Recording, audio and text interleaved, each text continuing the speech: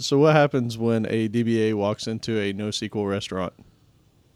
A DBA walks into a NoSQL restaurant. I guess he can't find a table. That's right. He leaves because there's no tables.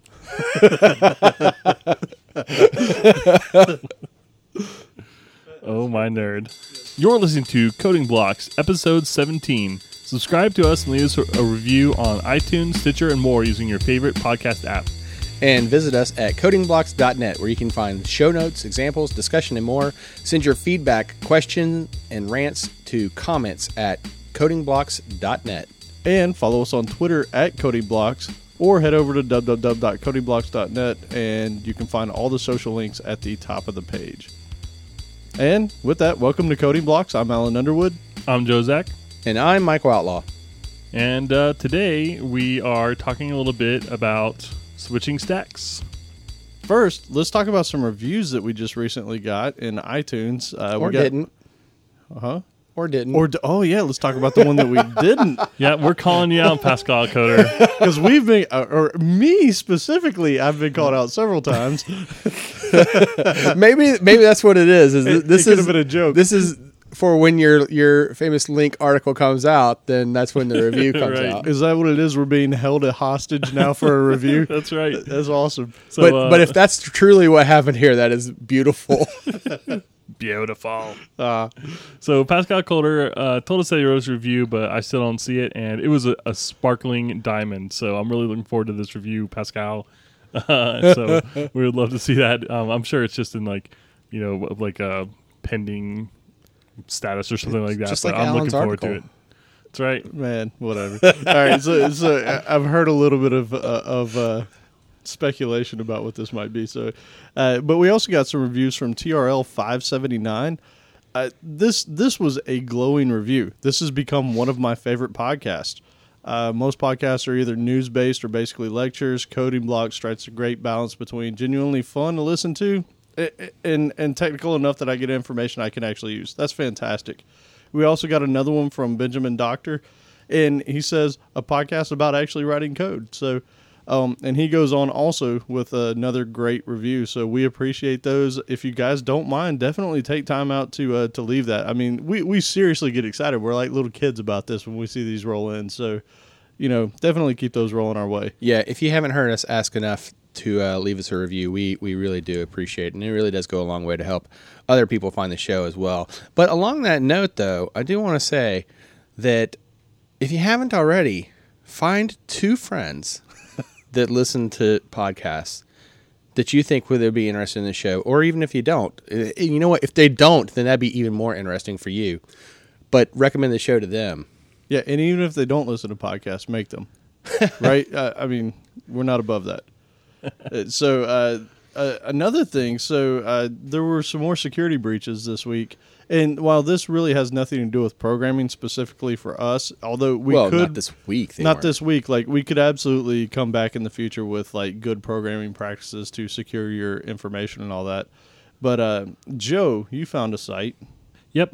This is actually done by Troy Hunt, who we've mentioned a few times. He's got a great site, haveibeenpwned.com, where you can type in your email address, your username, and it searches through like a catalog of past breaches and pastes and kind of sees if you've been pasted somewhere. Yeah, so definitely go check it out. And they also... Bonus question. Which cloud service is it on? Oh, he's definitely an Azure guy. See? I wasn't sure if you were going to get that one. Yeah, in fact, he made the greatest Azure video ever. I forget what it was called, but it actually had the greatest video ever in the title. I think, that was the name of it. It was like a training video on how to use it, if I recall. It's been a while since I've seen that one. But yeah, that is definitely an Azure site. Yep, the world's greatest Azure demo. So we'll have a link to that in the show notes. Beautiful. And then another thing apparently I've spent a lot of time recently on the interwebs, and I found a fantastic engineering blog, which comes from Instagram. They are very open about sharing their technological challenges that they've faced when trying to grow and scale their operations. And they had this one article that I thought was just killer. And this is from 2 years ago, but they've also had newer ones that I was reading through as well. And believe it or not, while NoSQL is all the rage and the hype nowadays, they're still using a regular old RDBMS, which is PostgreSQL. And I just found that extremely interesting because they talk about their thoughts about they were considering going to NoSQL, and they give the whole idea and the reasons behind why they stuck with a typical relational database. So we'll have a link there. But just as a side note, if you are looking or facing challenging things, these engineering blogs, like Netflix has one. Oh, so I was about to say, I love the company blogs like this. Yes. Big fan. Yeah, Love them. You seriously, you can get worlds of knowledge that you can only experience typically firsthand if you're thrown in the middle of this stuff. You can get like serious amounts of knowledge on just how the kinds of challenges you face when dealing with scaling issues. Well, I mean, you brought up Netflix. Specifically, Netflix has been a wealth of information in their AWS implementation. Yeah, so cloud services and all that. I mean, if you guys haven't been out there and found some of these engineering blogs out there, it is definitely worth a chance. And we'll have links to both the Instagram and the Netflix ones in the show notes, but seriously great information there.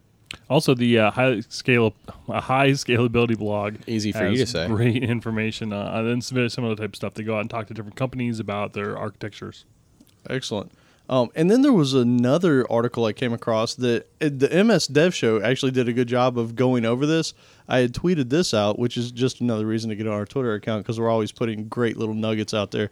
But with the breaches that we mentioned just a minute ago with the haveibeenpwned.com, there are best practices for storing passwords in a database. And I found this article, and seriously, they've got code examples for Rails, .NET, PHP, like a lot of the major programming languages. And what it boils down to, it's simple. You shouldn't be trying to create your own crazy, wacky way of hashing these things or anything. So we'll leave a link in the show notes for this as well. But hopefully that will make your stuff more secure so you don't end up on one of these haveibeenpwned.com, lists.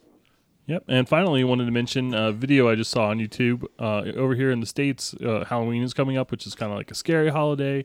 And I saw a link to a video called The Most Epic Halloween. What's the F word that for? Oh, should I say it? I can't remember. Like, it's not folly. The prank. Prank is the word that I was doesn't looking start for. with an F. I was all excited. I was getting ready to say it. Yeah, I don't know what I was thinking. The F Frank? Well, this is a weird turnabout, but yeah. So the most epic Halloween prank, and normally I stay away from pranks and I stay away from The most epic Halloween prank is a totally different video. Very different. Don't click that. Unbelievable. But you guys have to see this. So this guy, he attaches like a Grim Reaper Halloween toy to a quadricopter that's up 150 feet higher, and he flies this thing around and scares the heck out of joggers and bicyclists. I'm sure it's not very nice or it's not very safe, but it's hilarious. You've got to see Was it this a friendly Grim Reaper? Well, I saw the guy fall off his bike, so no, that wasn't very That's his fault. Yeah, definitely check it out. That was an entertaining one. It says it starts off with this thing flying around a graveyard, and you're like, "What the heck?" And then when he starts, flying it down on soccer fields, and just go watch the video. Yeah, excellent stuff. In this one, I basically have been toying with the idea of creating some software as a service, and with that, I've programmed in a ton of different languages, as have we all. Mostly JavaScript. That just happens to be one of my favorites. I'm just teasing. So now here's my question. If you guys were going to go create something that you were going to try and sell as a service to other companies, right? Or to other people or whatever, have you ever sat down and thought about the technology stack you would use? It's hard because I do a lot of C# and I definitely favor that kind of environment and that tech stack. But when I think about selling something, either if it's software as a service, I know it's cheaper to go Linux, or if it's something I want people to install, on their side, I've never heard someone say, "Oh no, we're a Windows only shop." But I have heard people say, "Oh yeah, Linux only." Yeah, and that's kind of one of my frustrations. I love .NET. I love programming in C#. But when I look at what would be most cost effective to at least going into my thought process on this, like one of my frustrations with Xamarin was, okay, you want to get started on Xamarin, you got to pony up front. Before you've ever gotten an idea even into any kind of shape that you could ever do anything with it, you've come out of pocket major. Well, in all fairness, though, I mean, there is the free version, but to your You point, can't do though, much you with can't. You're limited in the size, the compile size for it. So there's a limitation there. So when I look at things like that, I start going, okay, so if I go Windows based and I'm footing the bill for this thing myself, then I'm going to be paying out of pocket a decent amount. Now, Azure's definitely helped out with that. Like you can get hosting for what, like $10 a month, but there is that cost up front, which isn't a lot. Well, But- if you're an MSDN subscriber, you get Azure hours already. And now you're talking about some serious. Yeah, I was books. going to say, if you're an MSDN subscriber, you've already put in a couple thousand. I don't know how much it is now. No, MSDN subscription, you can get it at the pro level, like not a renewal, but like first time buyer. I want to say that's like $1,200-$1,300. Okay, like so that. $1,300. So you've already ponied up a decent amount, right? And another 1,000 for Xamarin. But I mean, come on, if you're a .NET developer, Yeah, $250 for a ReSharper. Yeah, look, and that's the whole thing, right? Like you get into some expenses there. my And point is again, like you've already paid some expense if you're a .NET developer. usually, but a lot of people just they do it at work, and that's what they're not doing it on the side. So with that, like I started thinking about, all right, so let's say that I want to build something like a huge platform out there is WordPress, right? I don't want to create anything in PHP at all. Ever. not that I'm hating on people who do this stuff. I just That's how don't. we hated on JavaScript. We're about to open up a PHP bag of whoop ass. I mean, but like, so seriously, do you guys ever sit down and say, "Man, I just really want to bang out some PHP code today"? No. Well, I don't quite word it that way. I definitely, I've got a WordPress blog. We use WordPress too. It's definitely, convenient, but man, I don't know. Did you hear PHP skipped version 6, by the way? I think that's hilarious. Did they really? Yeah, they're going from 5 to 7. And the deal is, 6 was going to come out, and it kept getting bigger and bigger, delayed and delayed. But books came out for version 6, and it was never actually officially released. And now they're kind of like, you know what? 6 is just a mess. We're going to pull back, change things, and we're going to go with 7. That's And insane. they couldn't really go with 6 because they had all this, published media out that was going to be invalid and wrong. What so is like, it with version 6 Hop on the of number. things? Yeah, Perl 6, man. Oh my God, what a train wreck. Yep. But yeah, it sounds like it was the right decision. I listened to the 3 Devs and maybe podcast, and they talked a lot about it, and so it makes sense. But it's just kind of a little snicker. Yeah, that's ridiculous. But so if you were going to sit down and do this, let's talk the eventually you want to scale, right? So we've talked about. So we're talking some kind of cloud platform. Potentially, yeah. I mean, actually, that's probably a given at some point. Maybe not starting out, but eventually, yes. So we all know that when you do a central database server, that's kind of your bottleneck. That's where it starts and it ends, typically. Now, I know MySQL has sharding and some other. If you use a database. So, and we're going to get into that in a And minute. you're probably going to. If you want users and keeping track of billing, even it's just for your own stuff, unless you're going to be like running QuickBooks, then you're going to have database. So let's talk about the database part first, because that's really where you're going to start. Because the language kind of stuff, yeah, you can throw whatever you want on top of whatever your data storage is. Dude, I have done so much reading now on NoSQL databases, which I also found out meant not only SQL. I didn't even know that. I just thought it was NoSQL. So, You started to weep because you're like, oh, this SQL that I Yeah, I love. love I like SQL. SQL. I'm a fan of SQL, but with that, so you start looking at, obviously MySQL is extremely popular. They have what's called sharding. I've heard that that's not exactly fun to deal with, and I come from basically a background where I've done a lot of relational, schemas and that kind of thing, so I really understand that. I start reading this NoSQL stuff, and they're like, yeah, denormalize everything, throw it in there. Mm-hmm. And that just hurts my head. Like, it feels so very wrong. But then I started... That's not like a MySQL specific, though. No, I didn't sharding. say MySQL. Oh, no, that's what I said. I know MySQL has it. So I'm talking about inexpensive options. I thought, okay. Inexpensive options. That's how they can scale horizontally. So if you just, I guess in the past, like SQL Server, you just stand up a SQL Server box and just throw more hardware at it, typically, right? I know they have scaling options, but that's usually what's done with it. So that's when I started looking at, all right, NoSQL options out there, Cassandra, Mongo, Couch, all these things, right? There's so many of them, right? And you could probably make the same argument from RDBMS systems, but there's a handful that most people talk about, right? You have Oracle, SQL Server, MySQL, and Postgres. Those are usually the big ones that come up. So now you get into NoSQL, which is all about scaling, right? I mean, everything about that is about being able to scale horizontally, fast reads, fast writes. So then what do you do? Like, how do you make a decision on what you're going to do? So I've read some things where, like, if you take a Facebook type application where you have threaded conversations, right? The way that you do this in NoSQL is you store it all in one record. That's kind of the whole idea. But then you run into things like, I think MongoDB has a 16 megabyte limit on the row limit. Yeah, it does have a rather small limitation. So now you can't really throw an entire threaded conversation on something like a social application if you're going to do it. Wait, 16 megs, you said? 16 megs. That's kind of a lot. Not if you get a popular thread. Yeah. Depends on your use case. Yeah, so... But then I struggle with the whole idea. Okay, so now what if you have things that truly are relational? Because from what I understand, well, but hold on though, because like just to go back a little bit, because one thing that's also done too in your example though, where you say like the whole conversation is in one thread, there's also like duplication of data too, right? And to so get maintaining to get that around the. Because there is no referential integrity, there's no like schema there.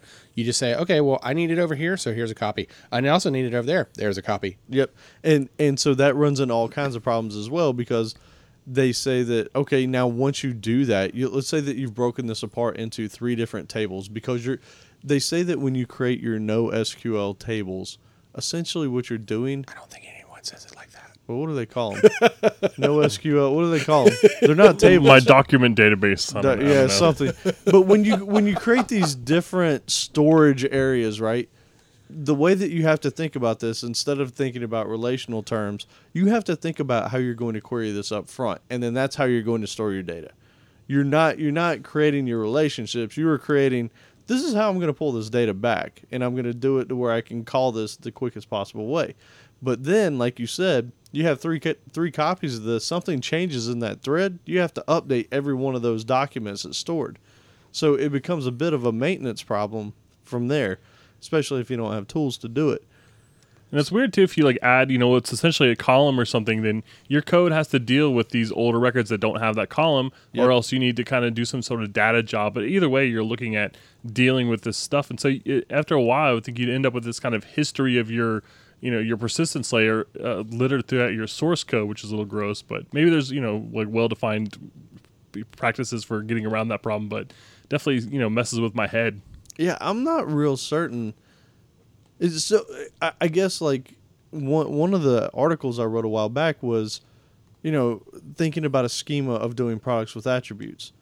A NoSQL storage solution seems perfect for that, right? Because I even brought up, motherboards change the type of specs they have. Right now they have USB 3 ports. Well, one might have a Thunderbolt port. One might have this, that, whatever. That seems like the perfect opportunity to use something that's schemaless, right? Which is the huge thing behind that. So now you get something out. Maybe you have a template in your code that says, hey, if it's this type, then display this kind of page. So that seems like a beautiful solution for that. But then I started also thinking about, well, can't these two things live together?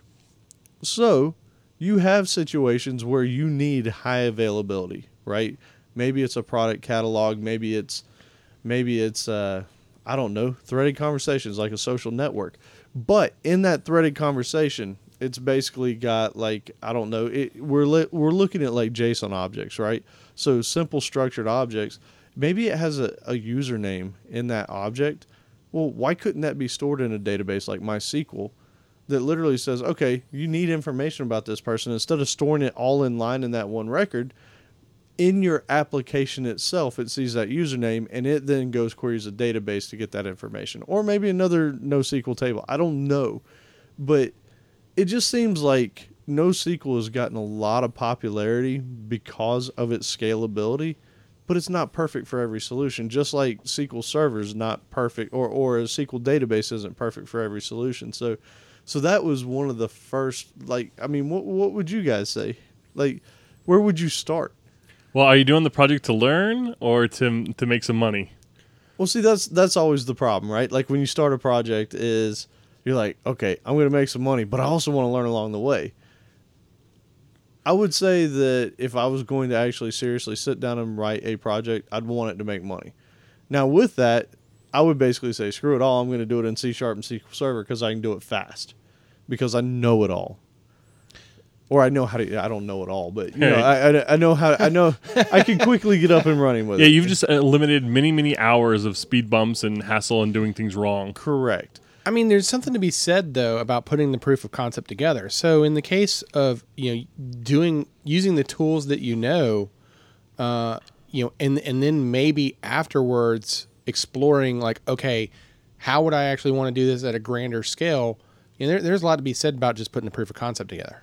Yeah, I like that a lot. I've heard a lot about Twitter and their big refactoring and how they started out as Ruby and they kind of brought in some Scala parts and some other things and kind of refactored. And, if they had started out trying to build this big, whatever, gigantic system that they've got now for the day one of the launch, they never would have launched. It's a bunch of systems, it's, really highly scalable and, highly available. And if they had that to try to build that on day one, then they just never would have finished and never would have launched. So, they built it scrappy and, and got the job done, got the MVP out there, and, then they took the time to kind of break it apart later. So you don't want to do too much kind of planning ahead of time or else you're just never going to get out the door. That's actually a very valid point. And for anyone who's not familiar with that term, as he used MVP, the minimal viable product. Yep. I think it came from Lean, Lean Startup, Eric Ries? I don't know if that's where it came from, but it's a great book. We'll have a link. But I do want to say, though, like, because you brought up Ruby as an example language, like, am I the only one that ever thinks of Ruby Soho every single time somebody talks about Ruby? Yes,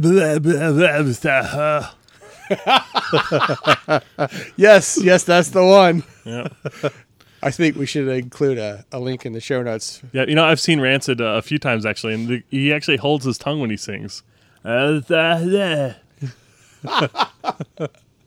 Yep, little known trivia fact for you. Wow, awesome. So, but speaking of Ruby, so that was one of the things that has kind of come up in my search, simply because Outlaw turned me onto a podcast called Hurting Code, and they interviewed the guy from Player.fm. Oh, that's a great episode. It was a fantastic Have you heard episode. that one? Yeah, it was really good. Oh, it was an excellent episode. So, I mean, he talks about what he uses behind the scenes and what his whole goal of the project was, and he uses Ruby. And the thing that got me, and maybe this can be done in .NET, I don't right off the top of my head know how you could do it, but basically any of his URLs you go to, so like you go on a site, you search for our podcast, codingblocks.net, right? It's going to pull up our page.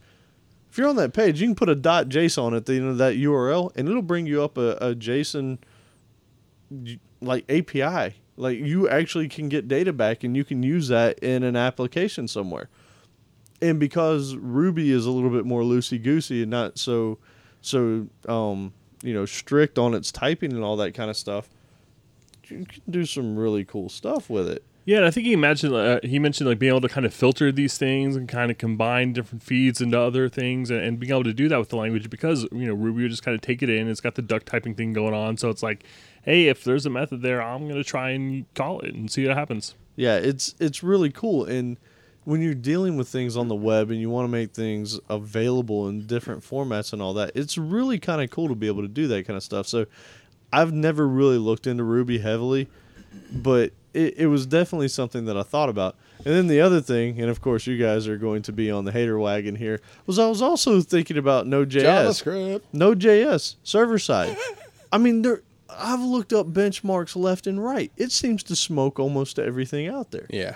Like, it is so lightweight. It is so fast. It's free. Throw it up on a Linux box and do its thing. I mean, there's a lot to be said for that. And supposedly it's very simple to program for, too. It's also the new hotness. So there's a lot of kind of cool new activity, like a lot of the new innovations that are coming out and, all sorts of different things, LESS and SAS and whatever. A lot of these things are coming out built around Node. And so that's a good investment of time, I'd say.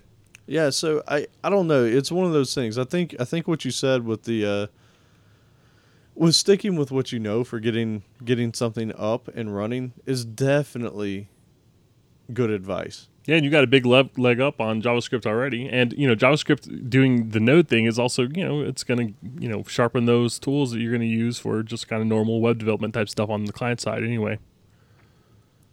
Yeah, that's really interesting. I mean, like if you're going to start up with something, I mean, you've got your ColorMine thing, which you did in .NET, you did in C#, right? It'd be so nice if I did it in JavaScript. Then I could just host it on S3, and I could pay pennies a month instead of $3 a month. S3 on top of Cloud, or with There Cloudflare you on go. top of it, right? Even cheaper. Yeah, and you can't beat the speed. It'd just be awesome.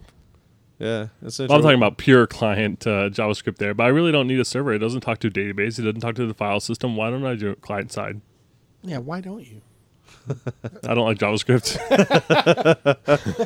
I like static languages. I promise I wasn't trying to set that up. Wait, but didn't you use Bootstrap? No, you didn't with ColorMine. I did use Bootstrap. Yeah, I love Bootstrap, and I love. I did Backbone is probably what you're thinking. Okay. I used Backbone, but it quickly devolved into jQuery, just kind of standard stuff. It was like I just didn't follow the patterns. I got frustrated trying to kind of do things their way and just kind of hacked it in there. So I really need to redo ColorMine, and I probably want to do with something like Angular for the front end. Interesting. All right, what about you, Outlaw? What would you do it in? C#? I mean, like I said, like at least for the minimal viable product, I would at least put together the proof of concept and see, like, once I got it together, see like, okay, do I really think this has legs now that I actually see it in action and everything? Before I spent too much time in investing into like different architectures, and whether that be languages or databases or whatever, I would just stick with .NET for the just for the simplicity of it. Yeah, now that I've actually been working in Java a little bit more, I have a real appreciation for how easy it is to do some things in .NET. And honestly, I think most of it boils down to Visual Studio. Like the fact that it does all your build files and everything for you underneath the scenes, and it's really a love relationship. There's not much hate there for Visual Studio for me, because I've actually found that Java is actually further along in its development. Like Spring is pretty amazing. There's a lot of stuff it can do, but it still blows my mind that it feels like things are so broken apart in Java compared to developing in in .NET. You know what I'm saying? Yeah. So, because there's not like it's not like one tool to rule them all. Right. Right. So in the .NET community, you have Visual Studio, and I guarantee few people are doing their builds by command line.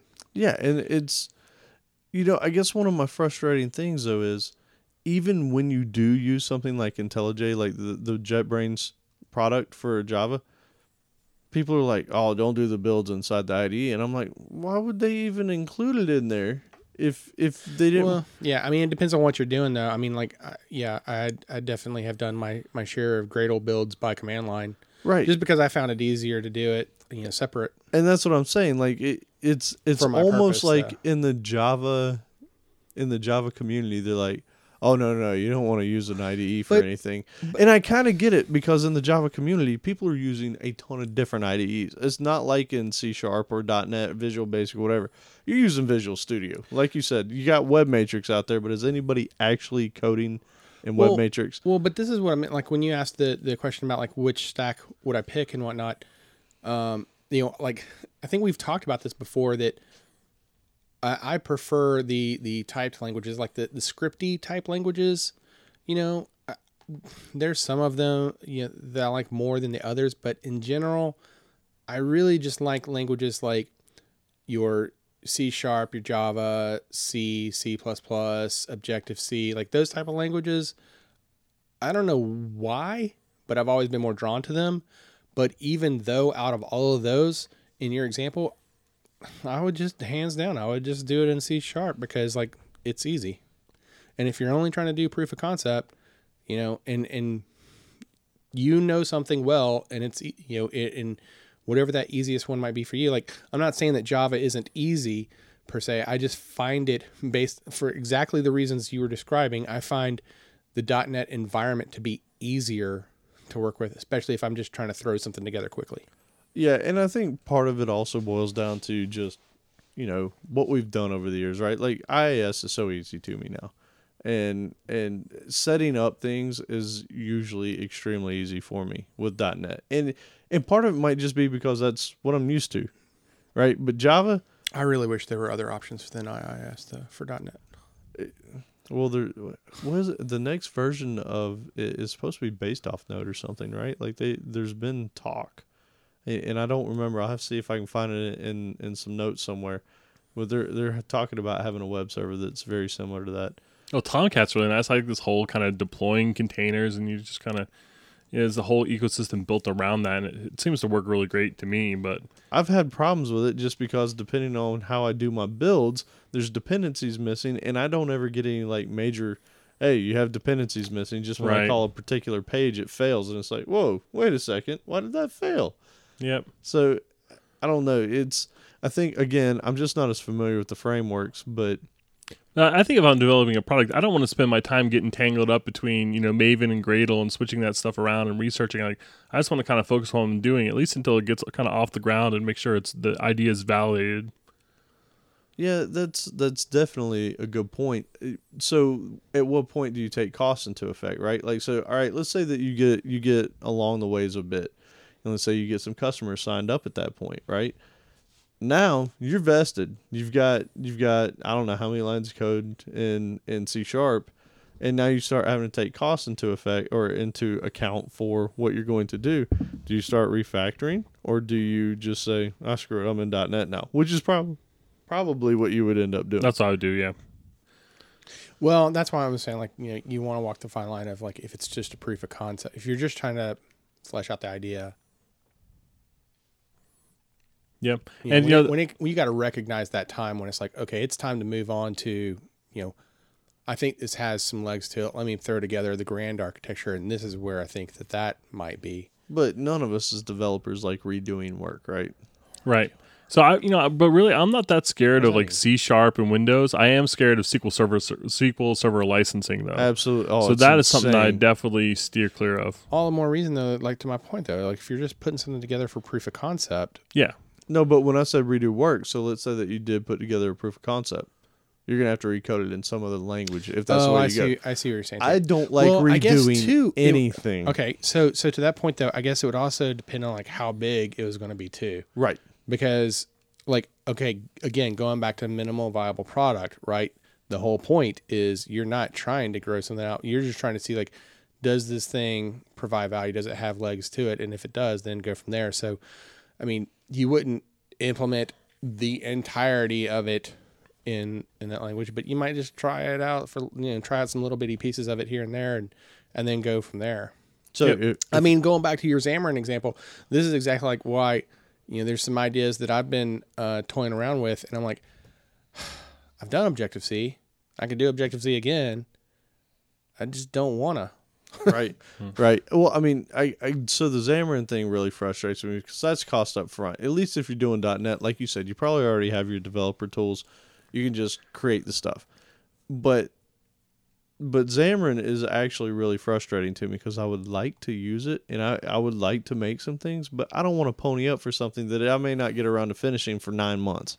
You know what I'm saying? Expo's coming out pretty soon. They're big Xamarin Xamarin convention. Evolve in October. Yeah, sorry. Yep. So I heard, I think it was on, I forget which podcast it was, but had an interview with somebody and they were talking about maybe some pricing changes around Xamarin Forms and some other things. And so I don't know. There were a couple hints. Well, there was something. I mean, that whole conference brings up a whole different type of conversation. Like, if you're an independent consultant, at what point do you say, like, okay, this is worthwhile going to, or right? Because you're going to pony up some cash for it, right? not to derail the current conversation, but no, I would love to do that. I was thinking about that too. I was like, I'm really interested in Xamarin, but I'm not going to take X days off work and pay up, that much money. It's just not worth it to me. Yeah, so, that's exactly the situation that I'm in. Is that, and it's not just a little bit not worth it. It's like it's way expensive. Not worth it for me. It's more than the cost of the license. There's the opportunity cost of the money that I'm not going to make because I'm taking personal time to go to this, and then there's the actual cost of the event itself, and then when you combine those two together, like, oh, that I could have bought some licenses myself and just been done. Yeah, that's one of the frustrating things. Like, I think I mentioned to you at one point, Corona SDK, they had an interesting take on it, at least back when I looked at it. It's been a while now. But with that, you could literally download the code and start programming. Yeah. If you want to deploy it to anything other than running it on emulators, then you have to put up some money. Right. But I love that model. And to be fair though, I don't mean to pick on Xamarin. Like even like for the Build conference or WWDC, like there have been plenty of conferences where I'm like, they're expensive. oh man, I want to go to I want to go to all of those. Yeah. There's plenty, like I know we pick on JavaScript, but it's all in with love, because there's been plenty of JavaScript ones like, oh, I want to go so bad. But yeah, I mean, there's always that thing, but it's definitely easier. Like, so that's one of my things. If you have an idea that you want to program and you want to do it in Xamarin, you got to pony up a decent amount of money just to even get started. Whereas something like Corona, let's say you have a game idea and you want to do some development, you can download their SDK, you can get to work. If you ever want to do anything with it, though, you have to pay for the license, which is beautiful. I mean, like that makes a lot of sense. So if it's something that you're doing on the nights and the weekends, and it takes you 4 or 5 months to get there before you can deploy, but you know that you've got this thing that you can keep working on. Whereas something like with Xamarin, and again, I'm not trying to pick on Xamarin, but it's one of the things that's kept me out of it so far, is, you're paying $75 a month for something that, you got kids, you got a wife.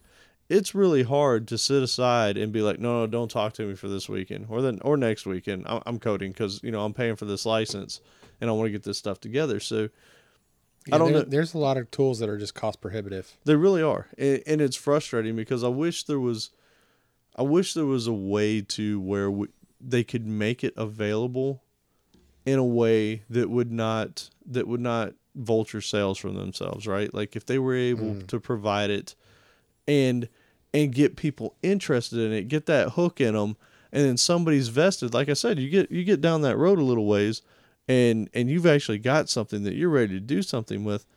Now they get their money somehow.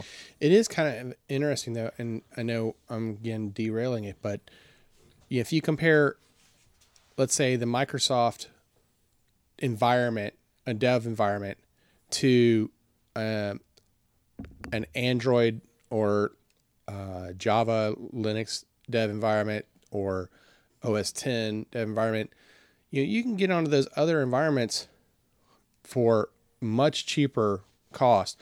Now, I do know that Microsoft does have some free editions of Visual Studio, so I'm not discounting that, but you had to immediately pay for your license of Windows, period. Yep. So you already had a cost there. Even if you did get the free version of Studio, but you probably had some other costs. Like I'm trying to think. ReSharper and Depend. Yeah. Well, I mean, so there's you can't even use those with the free versions. Yeah. I mean, that's you can't awesome. Do a plug. You can't even do source control with the free ones. You can't even the testing. You would be stuck to using MS Test as your test runner in the free versions. Or you run NUnit outside. Well, okay, or you run NUnit completely outside, which, oh wait, yeah, I'm sorry, no one does that. So, yeah, that would just be painful. I mean, the whole thing it's weird as a developer. I mean, we've been doing this for a long time, but it's really weird when you start something up because, you do want to learn, right? Like you want to touch some new technologies and all that kind of stuff. But then you sit back and you're like, God. So there's a cost involved, and then there's a time involved. Well, I guess where I was going with that, just to finish my thought, was that in that Microsoft world, if you did want to use the free versions, you're crippled in like capability. Yeah, you right? are. Whereas you can get into other dev environments with at a fraction to no cost, and there's no limitation. Yeah, there's right? So you can get Eclipse, open, right? It may not be everybody's Eclipse, favorite. You can get the Spring tool suite. Yeah. You can get Xcode. There are other platforms that you could develop for at low cost. So going back to your original question as to like which one you want to use, cost can be a significant factor as to which one you might choose, especially for personal use. Yeah, and that's really what it boils down to, is when you're looking at doing a project on your own, there's so many factors that come into play. Your knowledge of what you can do and do quickly is definitely a big one, but then you start looking at what's this going to cost. Like you said, SQL Server. by no means do I want to have to There's try. a free version of SQL Server for dev purposes too. That will go up to so many. And you can't deploy it, so you're limiting yourself a little bit. Again, this is back to we're going full circle. MVP. Previous conversation. You're you're limited in the capabilities of some of the free versions, which is kind of weird. You would, I guess, maybe Apple could be credited with it because it seems that this. Or no, maybe it'd be more fair to credit it to Java. But it seems that there's been this revolution or evolution of the environments where the idea is let's just bring as many developers to it. We'll just throw the tools out there. We don't care. Yep. Right. We just want you to develop for our platforms. Right. And Apple definitely embraced that with once they started producing APIs for iPhone and allowing develop for it, they went in, full force with it, and it's proven to be quite successful for them. And the weird thing is, from the Microsoft point of view, is going back to their roots. I mean, they started out as the company for developers, right? I mean, that was developers were their bread and butter, right? I mean, Steve Ballmer, right? Developers. And it seems like now it's unfortunate that if you really wanted to get, some of these tools, how much money you got to come out of pocket for just to develop for Microsoft platforms when you really think that they're ultimately going to benefit from that. And it's unfortunate. Yeah. I mean, heck, even back when I bought my original MacBook Pro, I think Xcode was $5. And I've heard a lot of people complain about it, but $5 for an IDE and access to their libraries to be able to do development. I mean, it's pretty good. Could the barrier of entry be much lower other than free? Now, in all fairness, since I did bring up, Microsoft, like if you want, or not Microsoft, Apple, if you were going to do development in Xcode, do some Objective-C development, and you were specifically trying to do iOS development in order to deploy that to a device, even for testing purposes, you would have to have paid Apple for the developer program in order to have. But it's like $99, right? It is. It's cheap. But my point though is that's still $100 that you came out of pocket, and all you wanted to do was put this app that you're still in development on and testing. You just want to put it on a device and make sure that it works. Maybe because you want to work with like physical sensors or the actual sensors that are in there, right? For your use case. And I know with like in the simulators, there's some things that you can mimic, but not necessarily all. So, but just in all fairness, though, there is that. But that's still a pretty low barrier to entry compared to what most of the others are. Speaking of low barriers to entry, I finally made my decision. I say go.net because even $1,000, even $3,000, as far as starting a business goes, in most other industries, like they would left it at the table. Like if you want to start a restaurant, oh yeah, true. I mean, the $3,000 is nothing. That'll get you the silverware. If you want to start a paint your own pottery place, anything with any sort of lease or physical space, I mean, forget about it. Like we got it pretty good if we're hemming and hawing over $99 to start a business that could potentially turn in all into fairness, though, you could also business. buy Visual Studio without the MSDN, and it's a lot cheaper, right? $699, I think. No, I thought it was like $4 or $5. I don't know. Maybe I'm wrong. Because the MSDN renewal is like $600 or $700. Yeah, I think Visual Studio Pro is $699. Okay, $699. How much of a liquor license will that buy you? Right. Yeah. I don't even know her. Oh wow. But thank you. I'll be here as a week. We'll be cutting that. What? Oh. Well, now we have to cut it because you said we were going to cut it. Yeah, we don't have to. We can cut my cut. Oh, and we have to cut my cut too. Wait, I'm lost. How many cuts are we cutting? Right. Anyway, but if you're a musician, you got to buy a guitar. But I guess I got a laptop and stuff too. So I don't know. I'm just thinking like it's really not that bad. Okay. If my business starts doing so well that I've got to worry about SQL Server licensing, then I'm probably doing something all right. Well, I mean, when I went on my rant though, I mean, I see where you're going with that. But going back to the bigger picture though, is that when ultimately Alan's goal here was that if you develop something and the idea is that you want it to be able to scale, let's say that it blows up, it becomes Twitter, right? It's the next Twitter and it needs to scale out. then now you're stuck into the licensing costs for each of these platforms that you're on. So now that does start to become a big thing, right? That becomes a concern. Yeah, but we're talking B's. We're talking billions for the next Twitter. I mean, Uber is like 8 billion, and I've never used it. I have. Yeah? Yeah, it's actually pretty good. Well, it's really good. Okay, fine. WhatsApp is $1 billion, and I don't even remember what it does anymore. Yeah, I don't know. It's it's really interesting. I mean, the cost. So which platform are you talking about, though? You haven't even I don't even know that you've mentioned that. Well, so when It's a desktop app. No. No, it'd be. I mean, like, web. what stack are you looking at? So that was the whole thing. Like, I wasn't really certain, so I was thinking about doing C# and maybe tying in like either MySQL or Postgres because I really don't want to be strapped to SQL Server. Period. It's pretty funny that we just made a bunch of assumptions about the project that you wanted to do without even asking. So we've had all sorts of discussion. We've been talking for like 40 minutes about what kind of stack you should choose without knowing anything about the problem whatsoever. Well, clearly he's building a web-based iOS app for his Android device. For my Android device. That's right. Yeah, no, I think we've got all the bases covered. It is going to be written in .NET. And you definitely need SQL Server. So actually, but that's going to be sharded across Mongo and you definitely can't use the free versions because they're too limited. Right, they're too limited. Yeah, no. Actually, what I was thinking about was essentially maybe doing something with .NET, but tying it in something like MySQL and potentially Cassandra. Those were my thinking, maybe. And there's no reason you couldn't do it.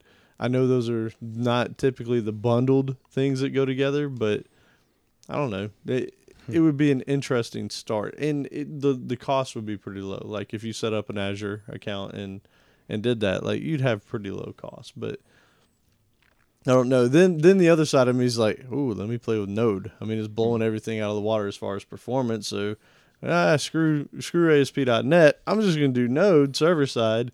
Well, I guess though, because you mentioned Azure, but then the stack that you're talking about, you immediately go into VMs for that.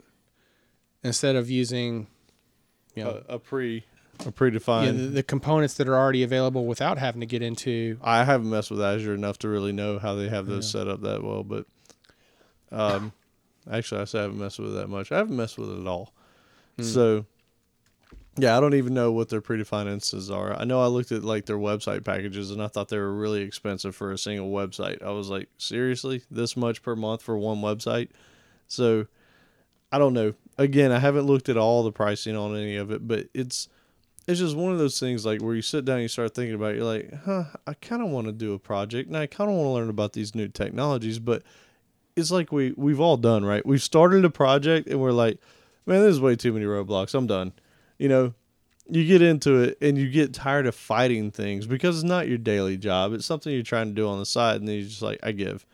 And that's what I don't want to do. But on the flip side, you kind of get bored doing the same type stuff too. So I don't know. I think it's part of being a programmer. We're all ADD to a certain degree, right? I mean, you said you like to refactor until you can't refactor anymore, right, Joe? Oh yeah, absolutely. Yeah. Well, there's refactor, then test, refactor, and then test, and then refactor, and then test, and then refactor, and then test, and then refactor, and then test, and refactor. Have you finished anything? You've been messing with Xamarin. Did you finish anything? No, I mean, I've definitely been picking it up just more from an experimentation phase, just trying to learn about the technology and how it works and some of the uses for it. Because, like I said, I've done mobile development on going way back on on various platforms, but even most recently in iOS. But even that's been a little bit of time since I've done it. But I had some ideas, and I was thinking, well, I really, if I was going to bother, then I'd kind of like the idea that it's going to be available on any one platform. I didn't see the point in only targeting one platform, although there's so many reports out there that just say, like, if you want to make money in any kind of way, it's going to make money on the iTunes App Store. So target iOS, because developing for Android and the Windows App Store, yeah, it's great to be there, but they're not going to bring in the same amount of money. And that's just the sad state of the way it is right now, right? And that's if you get found in the iTunes App Store. If you get found. 5 billion apps. I kind of made an assumption there that whatever your app might be got found. Somehow shows up. Yeah. Yeah. Oh, you can pay for stuff like that. Yeah, you could Flappy Bird it. So, yeah, I mean, like I said, so that's the sex appeal of Xamarin, though, right? Is that you could write this app one time in .NET, so you get some really nice developer tools. I mean, I don't think anyone has. Well, there is one post on our comment. Wow. John, I can't remember. That he had some great feedback on why he preferred Java environments over Visual Studio. But, I think it's safe to say, like, well, at least in my opinion, Visual Studio is a pleasant experience to use compared to some IDEs that are out there. Yeah. So, that's nice. And then the ability to target all these platforms with something like Xamarin, there's a lot of appeal there, right? Now, I mean, you do run into you have to make sure that you architect that app out so that, you keep the UI very thin across each of the different platforms you plan to target, and, basically have libraries for the real meat and potatoes of what's going to happen. But even then, you're going to run into targeting different ad platforms, for example. Why on earth are you guys even bothering with a UI? That just sounds boring and tedious and terrible and not working. Man, you got to come up with an API that you can sell and integrates with ERP systems and Salesforce and whatever else. That's what I'm talking about. UI, cross-platform. Oh, this is going to server, baby. I'll work on my next WordPress plugin. Yeah, I mean, in Xamarin to target my Android iOS device. I could do a REST API. That's about as close to the GUI as I'm getting. Wow. But I got a question for you. So if we did go ahead and assume that you were building a website in .NET, and this is harkening back to B-Siege, Brockbeat, would you build it in MVC or web forms? Never web forms. Without question, MVC. MVC, yeah. Yeah, I mean, we talked about this on one of the previous episodes, but I don't want something generating my HTML for me. Mm-hmm. Like, it's changing too fast. Any MVC development any ASP.NET development that you're doing now is because you're supporting something legacy. Web form. There's things that's good about web forms, but you're doing it legacy. New project, no, man, MVC. Yeah. I want if HTML6 comes out next month, I don't want to have to wait on web forms to catch up. I don't want to have to deal with all the crud behind it. MVC is the way to go. You have full control of what you're doing, right? Yep. And yeah. I don't know, but screw it all. I'm not doing it. I'm not doing that either. I'm doing Angular. I've been having to write a lot of custom validators lately for a web forms project, and the only reason they're custom and I can't just use the regex or the required validators is because I'm using Bootstrap and I want the styles to look right. Yep. And web forms, they had their own opinion on what validation should look like, and it doesn't really match up perfectly with web forms. So I'm writing a bunch of kind of crazy, go get the parent and set the class on that code. Yeah, that's dude. What you said about that you'd used Backbone on yours, right? So looking at between that and Angular, the interesting thing, the reason why I went Angular instead of Backbone was because it was the more fully baked. So Backbone's more about the templating, if I remember correctly. Yeah, just templating and binding, that's about it. Yeah, whereas Angular has that, but it also has that whole MVC or MVVM type model to it. So you literally have an entire framework if you obey it. You don't have to abide by it, but yeah. So yeah, going back to that, seriously, if I'm doing anything new, I'm probably doing it in one of the newer frameworks. Even I don't even know that I've fully utilized MVC. So, yeah, I think that sounds pretty good. So, that was a little just side conversation. We'll probably have more of those in the future. We'd love to get your thoughts on it. So definitely, go up to the post. This will be www.codingblocks.net/episode 17. So yeah, go up there, leave us a comment, tell us what your thoughts are. We all struggle with this kind of stuff. So yeah, we've heard good feedback about our other water cooler discussions. So, we'd like to hear if you guys are still digging it. All right. And so with that, let's get into the tip of the week. So I'll go first. So if you're in, this is a Visual Studio specific one, but if you need to delete an entire line, right, rather than having to select it either with the mouse or the keyboard and then delete it, a little trick that you can do is just wherever your cursor is, shift, delete, line gone, boom. Wait, what? You don't use the VI plugin? You know, I've tried the VI plugin, and I didn't like it. There is a VI plugin. For to map all the key bindings, in Visual Studio to VI. Why I did that for a while, and because I do like, but I couldn't.